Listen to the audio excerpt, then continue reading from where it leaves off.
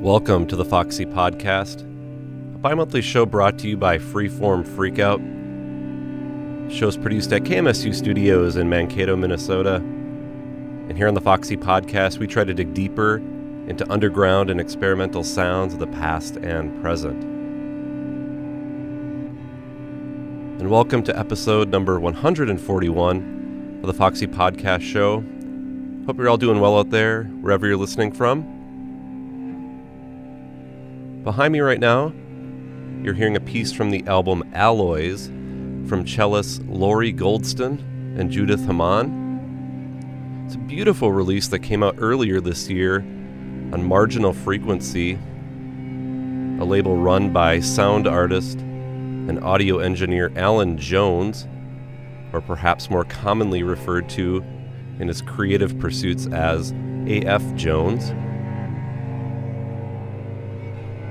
On this installment of the show, we're going to be speaking with Alan about the work he has been doing with Marginal Frequency and with Laminal Audio, his audio engineering and mastering service.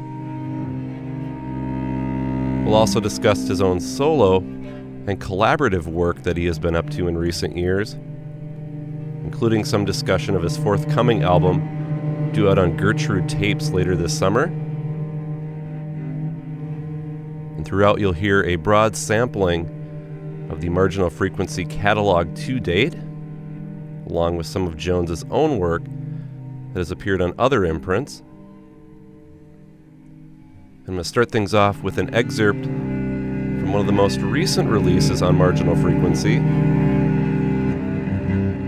This comes from Mike Shiflett's 120 minutes 3-inch CD, which features methods sourced from his ambitious 24-hour piece entitled Tetracosa that he released over the course of this last year. So here again is Mike Shiflett.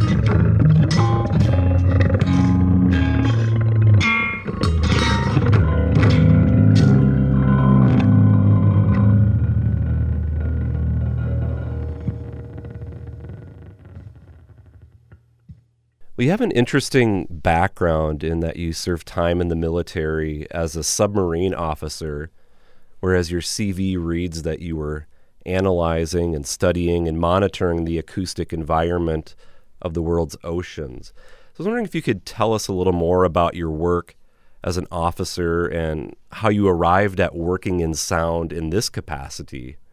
Sure. So I'd say around the 1990, 1989 timeframe, I was a student at the University of North Texas. And I had one of those Tascam eight track. You know, it was an eight track. It was a 488. I actually still have the unit. And in addition to recording my own music, I would use that unit to record friends and local bands and whatnot. And so that unit was a kernel for a lot of things: mixing, mastering, and kind of quotations around mastering. I didn't really know what I was doing back then, but you had to have a final product of some sort. So I guess that's a master. And you know, production and experimenting. That unit was actually very flexible for a variety of different approaches with music. But I ended up enlisting as a submarine sonar technician in 1994, a few years later. It was the only thing I really wanted to do, actually, Hmm. that specific job. And I guess I would emphasize, like, I had to do this just given the circumstances that were going on in my life at the time. So Navy was a fix to a whole lot of problems, and it turned out to be quite the good marriage for me. But of all the trades I could have chosen, I was pretty much seduced by this idea that when you're submerged, the uh, the sonar techs were the only ones on the ship who had some sort of real time organic interaction with the outside world. Hmm. So in this case, the outside world being the sounds of the ocean, and also somewhat like secretively listening to distant vessels that were on the surface as a matter of navigational safety. So, you know, and with the crews of those vessels doing whatever in the world they, you know, that they might be up to, but sharing this open ocean with us. So I daydreamed a lot, right? In some cases, our job was to keep track of such ships for whatever reason, and to do this required a tremendous understanding of sound propagation, from everything from these individual discrete frequencies to more or less unintelligible bands of noise. So I've spent a lot of years actually underwater, picking man-made sounds out of these natural pulses that exist in the ocean. And the ocean is quite noisy. Hmm. And then distinguishing those sounds from animals, invertebrates, fish, mammals, whatnot, using, well, incredibly powerful analysis equipment, looking and reading those sounds, looking at them, you know, with your eyes, with your mind, but then while listening simultaneously to them. Well, how did you even discover a job like that? Like that, like you developed awareness of this, that you knew that that was something that was like a calling for you. Yeah, so, well, you don't really, you know, you don't, you know, that was, I guess I was 23 years old when I was in boot camp, and I guess for perspective, that's when Kurt Cobain killed himself. That was the one piece of news that you know, that our company commander gave us from the outside world Hmm. during boot camp. Hmm. But you really don't know, right? You know, so the military has so much attached to it. You know, for somebody who's new to it or observing it from the distance. So you really don't know how that track is going to take you. All I knew was that, you know, you could be a mechanic, you could be a nuclear electrician, you could be a guy that maintains the torpedoes in the torpedo room, or radio, all that stuff. And sonar, just the one little blurb. It was probably like three sentences that the recruiter had a description of for the job. It was like, okay, you know, that sounds like a fit. And you know, I was into.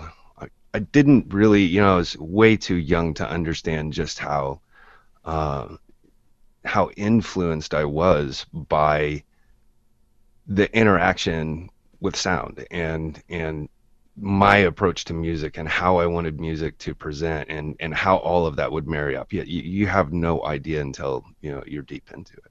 Right, right.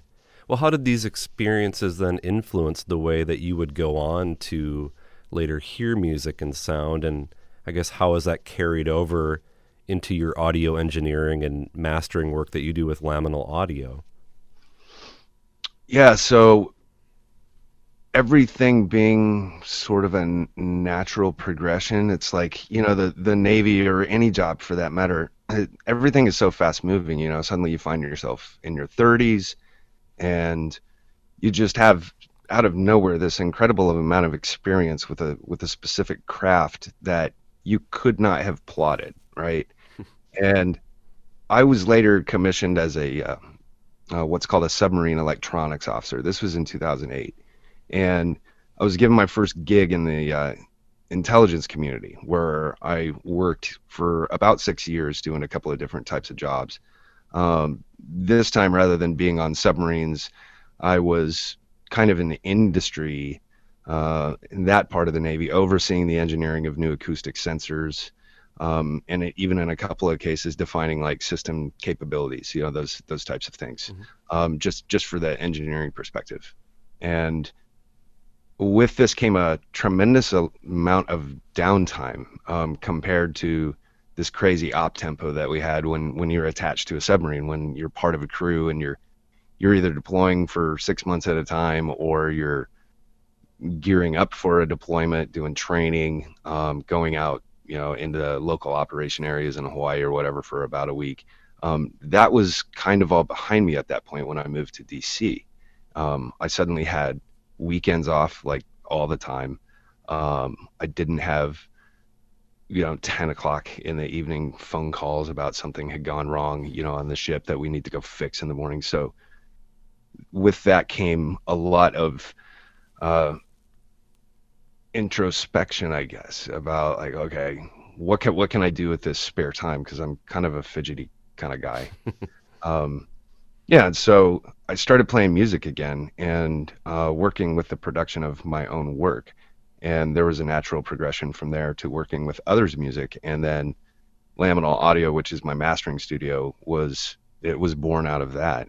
I've I guess officially, whatever that means, stood that up in 2012, 2013 timeframe. Hmm. Well, if I'm not mistaken, you're now devoting like your full attention to operating laminal audio and I guess marginal frequency as well. So with that shift, are you kind of expanding on some of the services that you offer? I mean, I think in the past you were also kind of doing these, I don't know, custom built pedals and electronics and things. Is that something that you continue to do? The pedals part, Right, right. it's something I definitely want to do. Because that doing that kind of work, soldering, putting together, testing out a circuit, and then jamming guitars loudly through them. I mean, it's kind of a therapeutic process. It's really, really nice little hobby that I was also able to make a little bit of side income with. And I would definitely like to do that too again in the future. It's just a matter of time of, how much do you have in a day to keep a bunch of plates spinning. And so all my focus right now is definitely on the studio, because it's the area in which I continue to get clients and new work, and every single bit of it is incredibly stimulating. And I might be able, that's what I'm going to do. I'm about to depart the Navy for the first time in 25 plus years. Hmm. And this is what I want to do. Sure. It's the thing that's, what my heart is absolutely telling me to go to. So, I have the studio. I've built up its capacity over the last 5 or 6 years, and I feel like it can be a full-time operation now. So I'm going to give it a shot. Right, right. Well, can you provide maybe a little bit about the origins of the label side of things here with marginal frequency, which, if I was reading things correctly, this actually comes from like a performance series that you also hosted as well. Is that correct? That is true.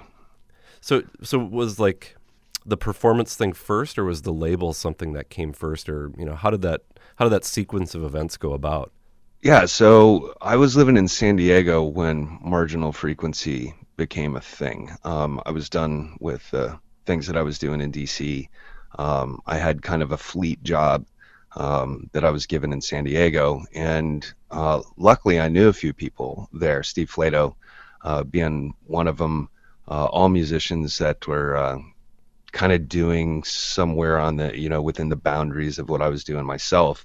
And what I noted there was this continued inbound outbound flux of musicians, or interest among the residents, of keeping this kind of fringe music thing going.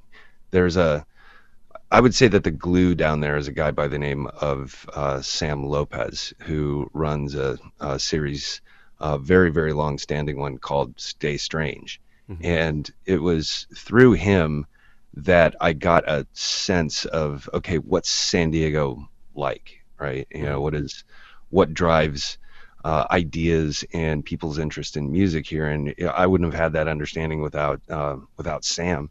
But that influx and or inflow and outflow of music is kind of regulated by the flow of uh, these programs that are kind of in the master's and PhD areas of music associated with the University of California, San Diego. Hmm. So my goal was to can you blend those two things? Can you blend this incredible perspective that comes with you from not just all over the country but all over the world with these incredibly talented musicians that are at UCSD, and integrate that with what's going on in the local community there. These truly underground musicians, all the way out to kind of like the harshest noise stuff. Right. And it was an instant marriage, you know. And I'm not taking credit for that. There were a lot of people who were thinking the same ways. I just stood up Marginal Frequency as maybe a vehicle through which, you know, that kind of thing could be demonstrated. So that's how Marginal Frequency was born as a performance series before it became a label. Okay. Okay. Well, let's play a few tracks here from the Marginal Frequency catalog, and then we'll come back and discuss the label a little bit further. But I thought we would start off with a piece from this Live in Tokyo release from Skylark Quartet, which I've listened to this multiple times here in the last few weeks, and it's such a really well-recorded and mastered document. I feel like I'm like living inside of that saxophone as it's playing. Any other further details to set up this album before we play a track from it? Sure. Yeah, Skylark, a very mysterious music project. It's, in my mind, it's rooted in the interpretation of jazz standards. Mm-hmm. And in the interpretation of jazz standards, depending on who's doing the playing, it comes from a variety of places. You know, you can hear, you know, any one tune throughout the 50s being played by Stan Getz, or in one case, Mingus's band, or Mm-hmm. and it all very different. And to me, what Skylark does is in full keeping with what some of the greatest interpreters of these standards did. And I was already in love with an LP of theirs called Lark City, and this is one of the few cases where I was approached almost kind of out of nowhere to consider their work for release, and of course I bid. It was a great honor to help these musicians get more of their work out into the world, which I consider to be crucial documents within this blizzard of music that we've seen and in some cases kind of endured in the streaming age. Right, right. There's tons more I could say, but Skylark is an instance of music that, at least for me, it so benefits from the mystique of it all, of what they do. Yeah, it's like this like ghostly interpretation of jazz's past that comes seeping through. Like I don't know how to explain it, but hopefully you'll hear that here. This is actually the second track from this release. Again, this is Skylark Quartet.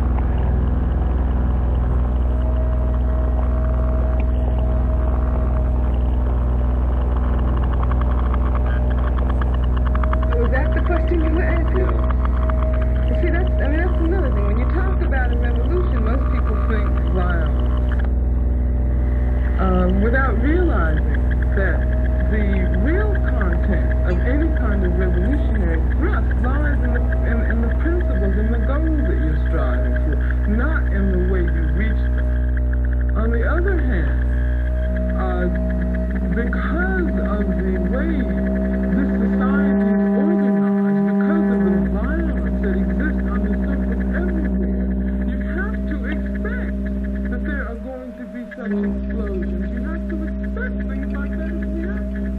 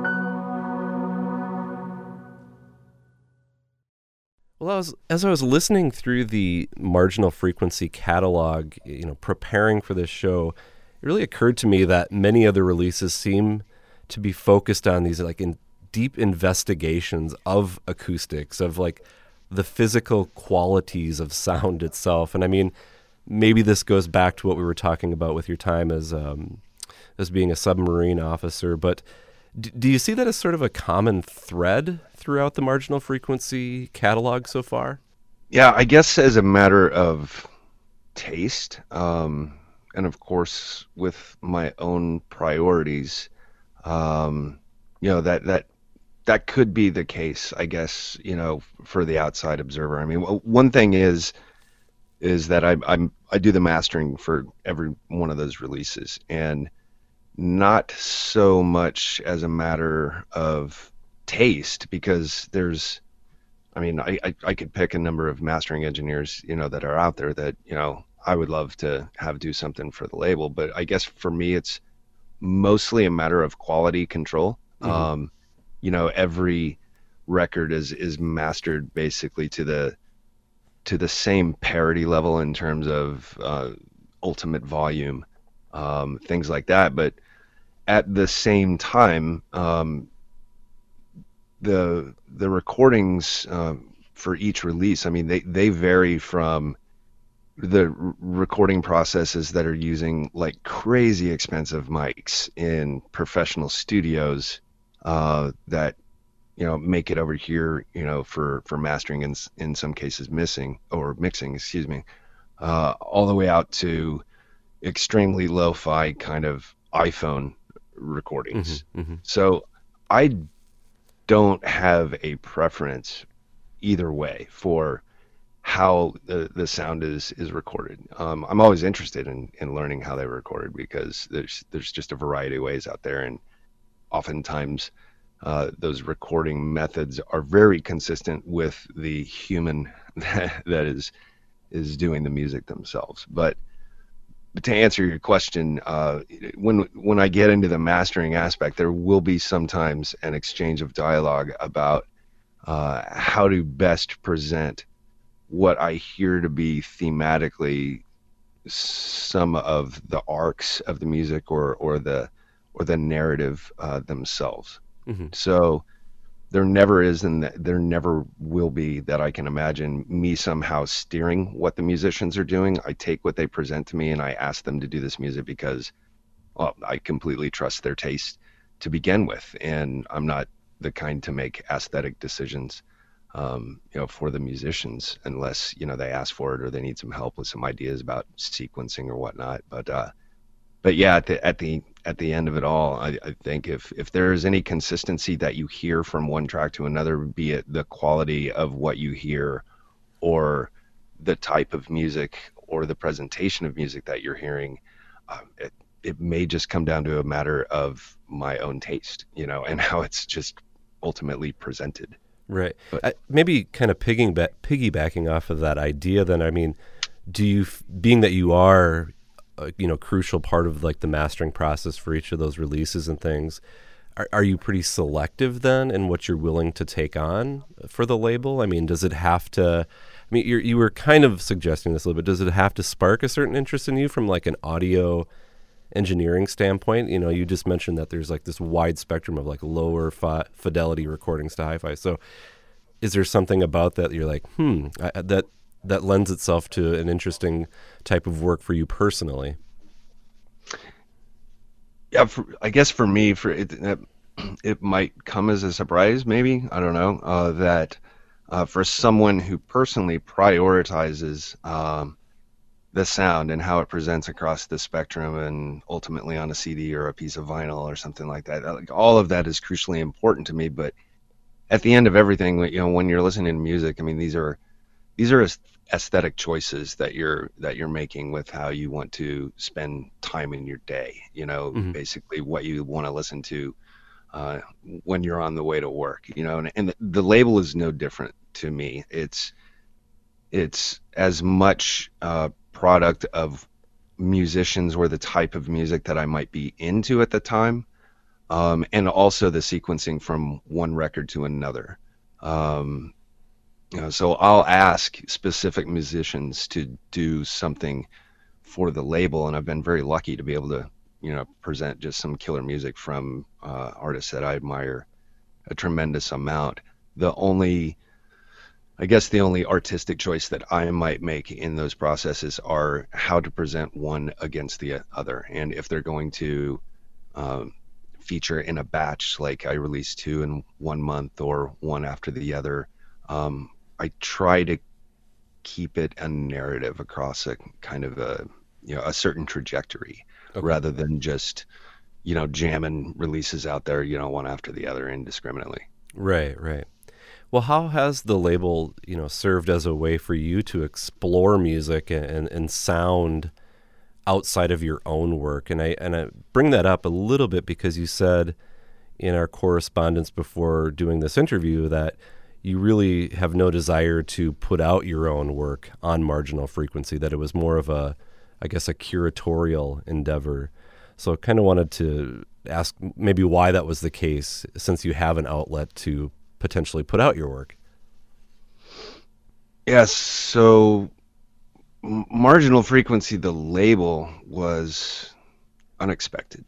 It was something that I've always, I guess, kind of, childlike dreamed about. How cool it would be to run a label, and hey, what is that like? And the opportunity came when a couple of friends of mine, Steve Flato and Jeff Williams, had this release that they had worked on, and it was an EP type of thing, EP length, and for whatever reason, I mean, they were getting essentially jacked around by the label that had agreed to put the music out. And by jacked around, I mean, months had gone by, they would pulse out for a response and, hey, is this happening? And basically getting no response. And believe me, more than anybody, or as much as anybody, I understand how, plates can get dropped and other things have to take priority. And nowhere is that more, um, of a challenge for musicians than in this kind of fringe music world that we all operate in. And it's very indie and very DIY.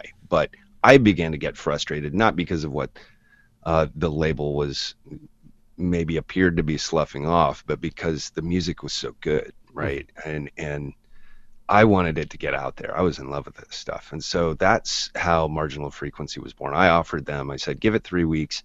If you still don't hear anything back, I'm going to create a label and we're going to put it out. And that's how the Starvation Time came out. Mm-hmm. And with that, I mean, there was an immediate decision. I didn't even have to make a decision. It just, if I ever entertained putting my own music out on this label, it didn't seem right, right?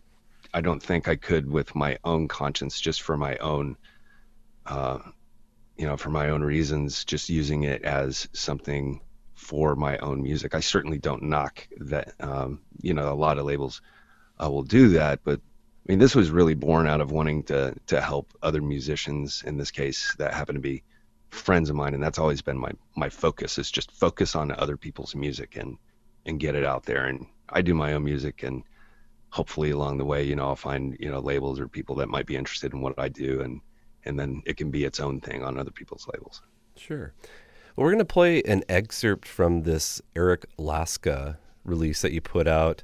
That I guess that sort of gets at the idea that I was referring to earlier, with this like intense investigation of sound, and maybe as the title suggests, it's called Presets and Studies, and this one happens to feature software oscillators that are kind of just like firing away in what sounds to be like a room, because you can hear kind of people moving in and about. And is that the case? I mean, what was the setting of this particular recording?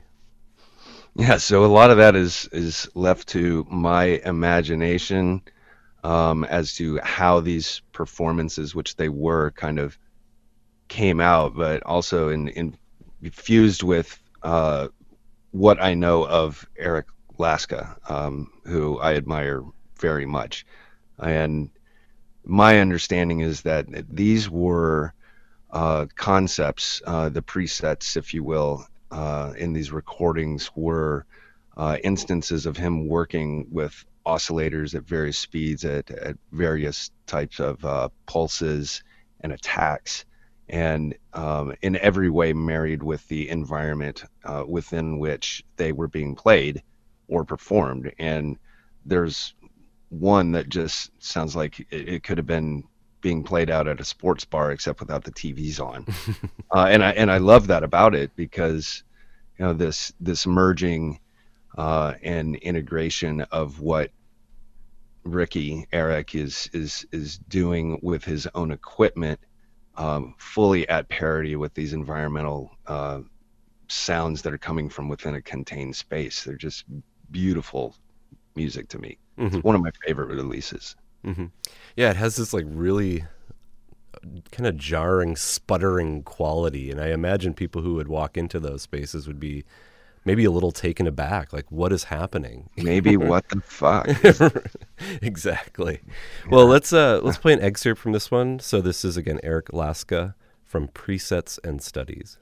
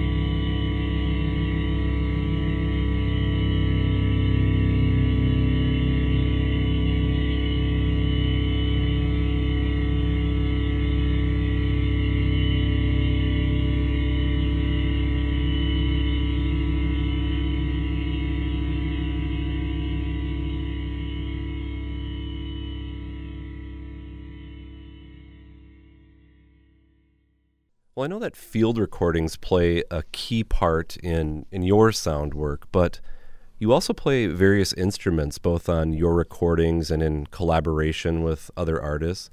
So I was kind of curious to know, like, what your first instrument was, or like what is your instrument of choice that you play?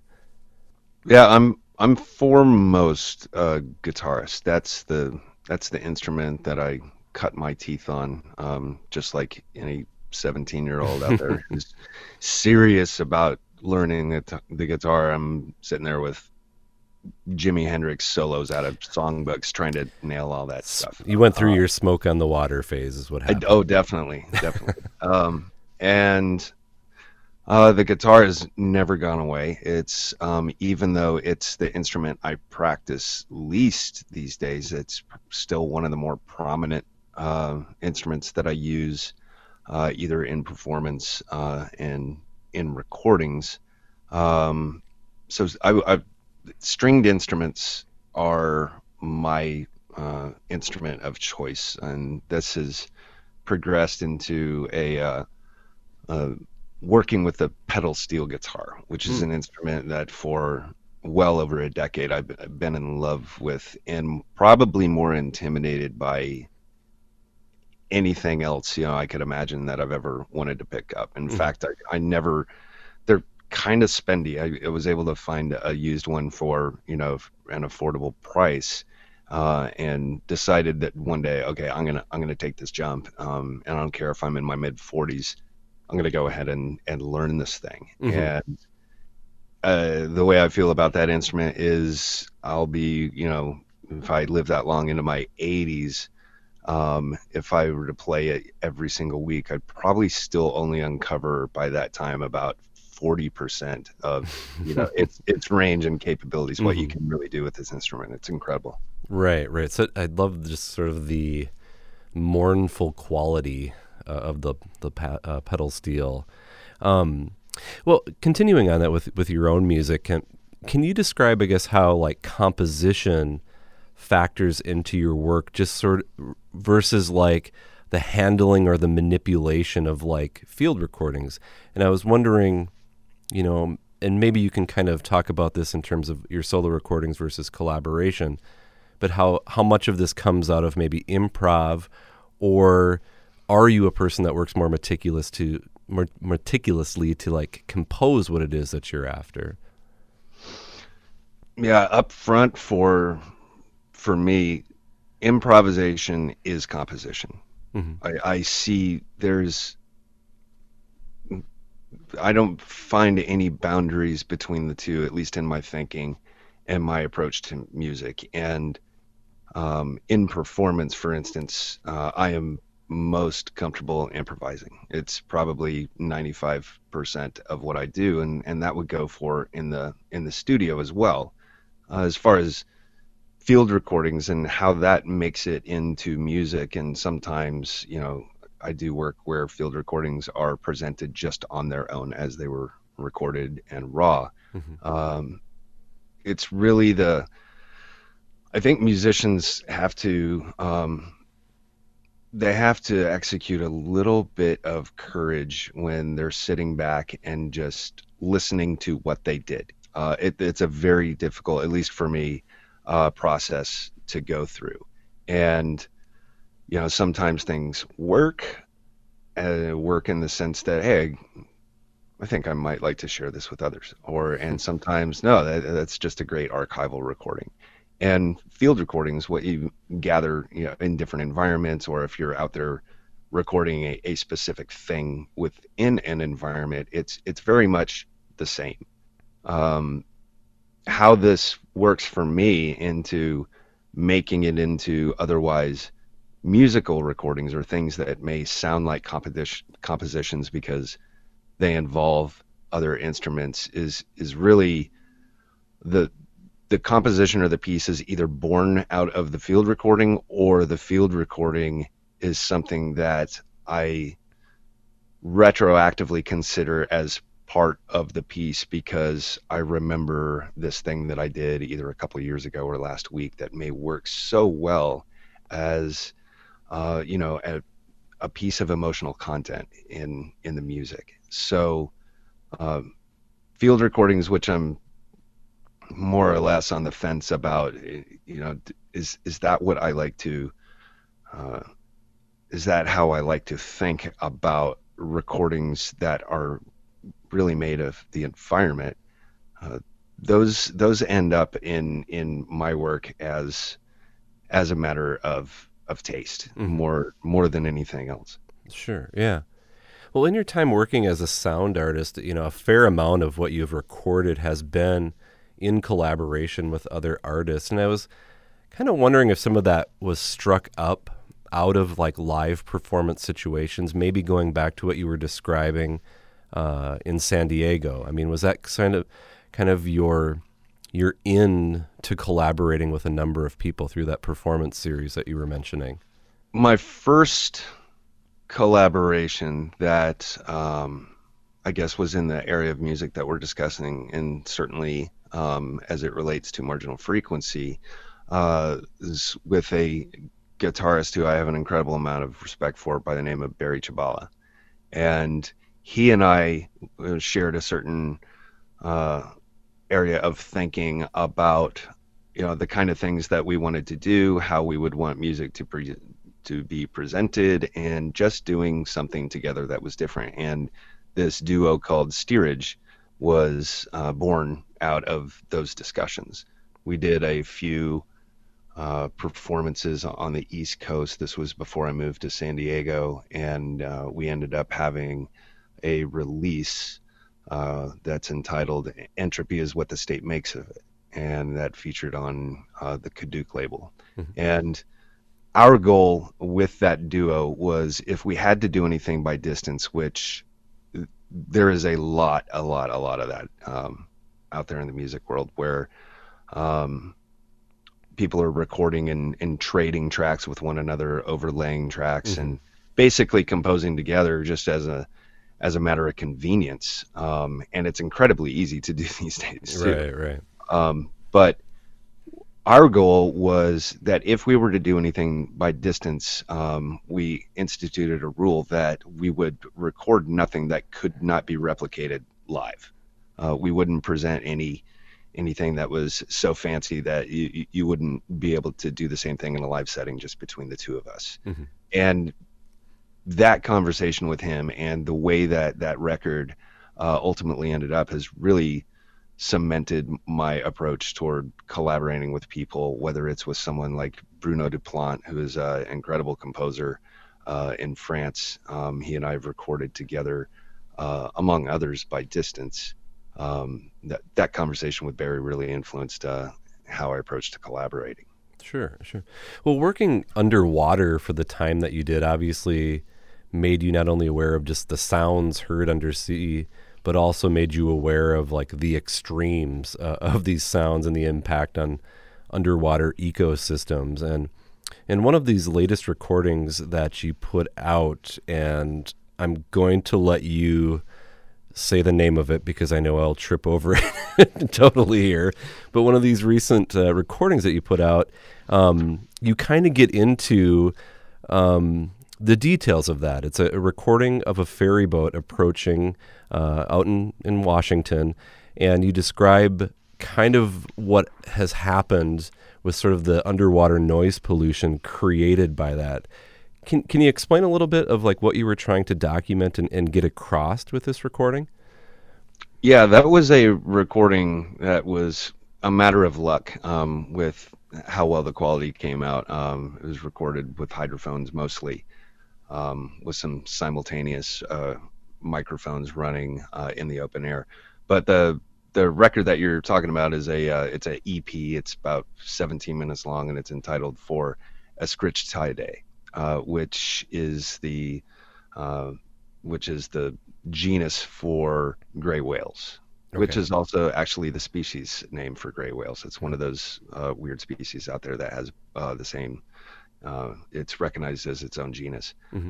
But there are gray whales that come out here to the Puget Sound during their migration seasons from up north in the Alaskan waters all the way down to Mexico, where they do their breeding.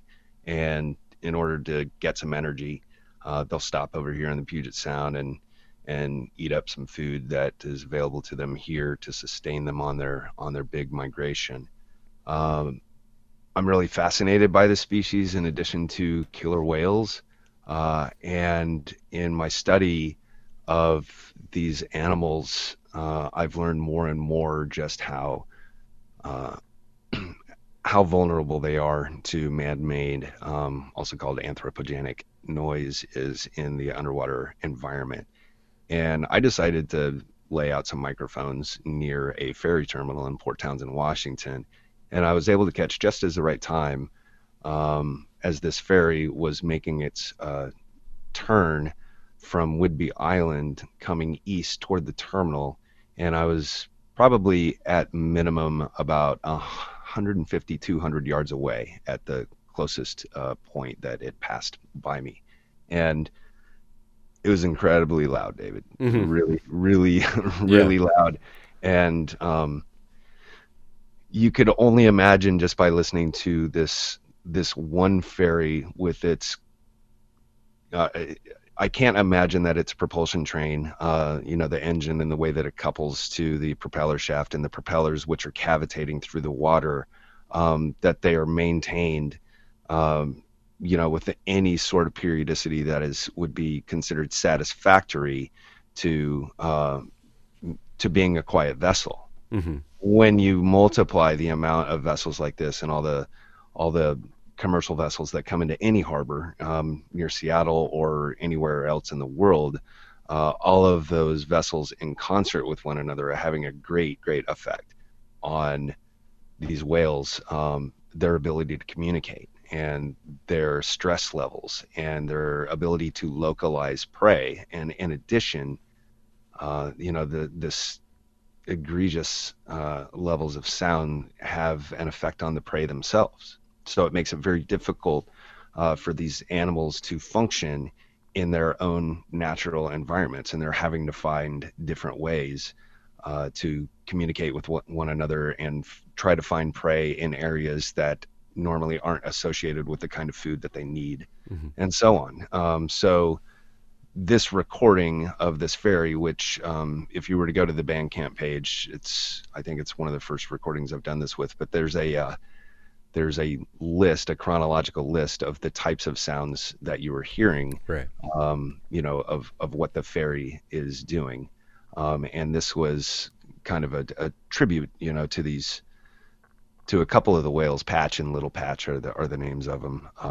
They're actually identified by numbers, like number 49 or something like that, who operate in the area within where this ferry was operating. Yeah, well, you'll get to hear, I guess, in about the opening 7 minutes of this piece. So the approaching of this ferry as it was approaching you, correct?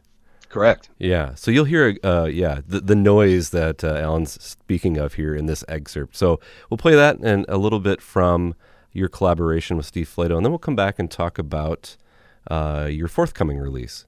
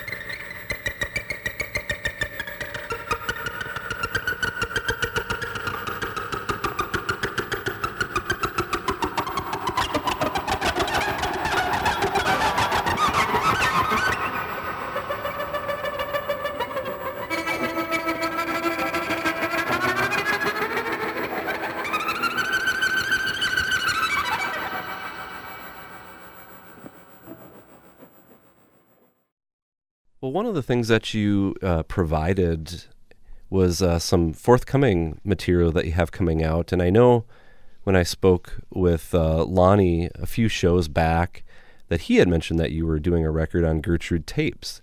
And it sounds from what you've shared that the record's about done, maybe kind of brushing up some last minute things. Is that correct? What's the status of this one? The status is that was pretty good status you gave there yourself. It's almost complete. I have one recording I have yet to record that I'm a little bit nervous about. No, I'll say I'm a lot nervous about it because I actually communicated with the estate and the widow of Townes Van Zandt, and I've been given permission to record one of his songs, which is one of my favorites, as part of this record. And it's also going to be the only song on the record that actually features other musicians. It's probably, I would say that song is in every way the more orthodox of the pieces that you would hear on it.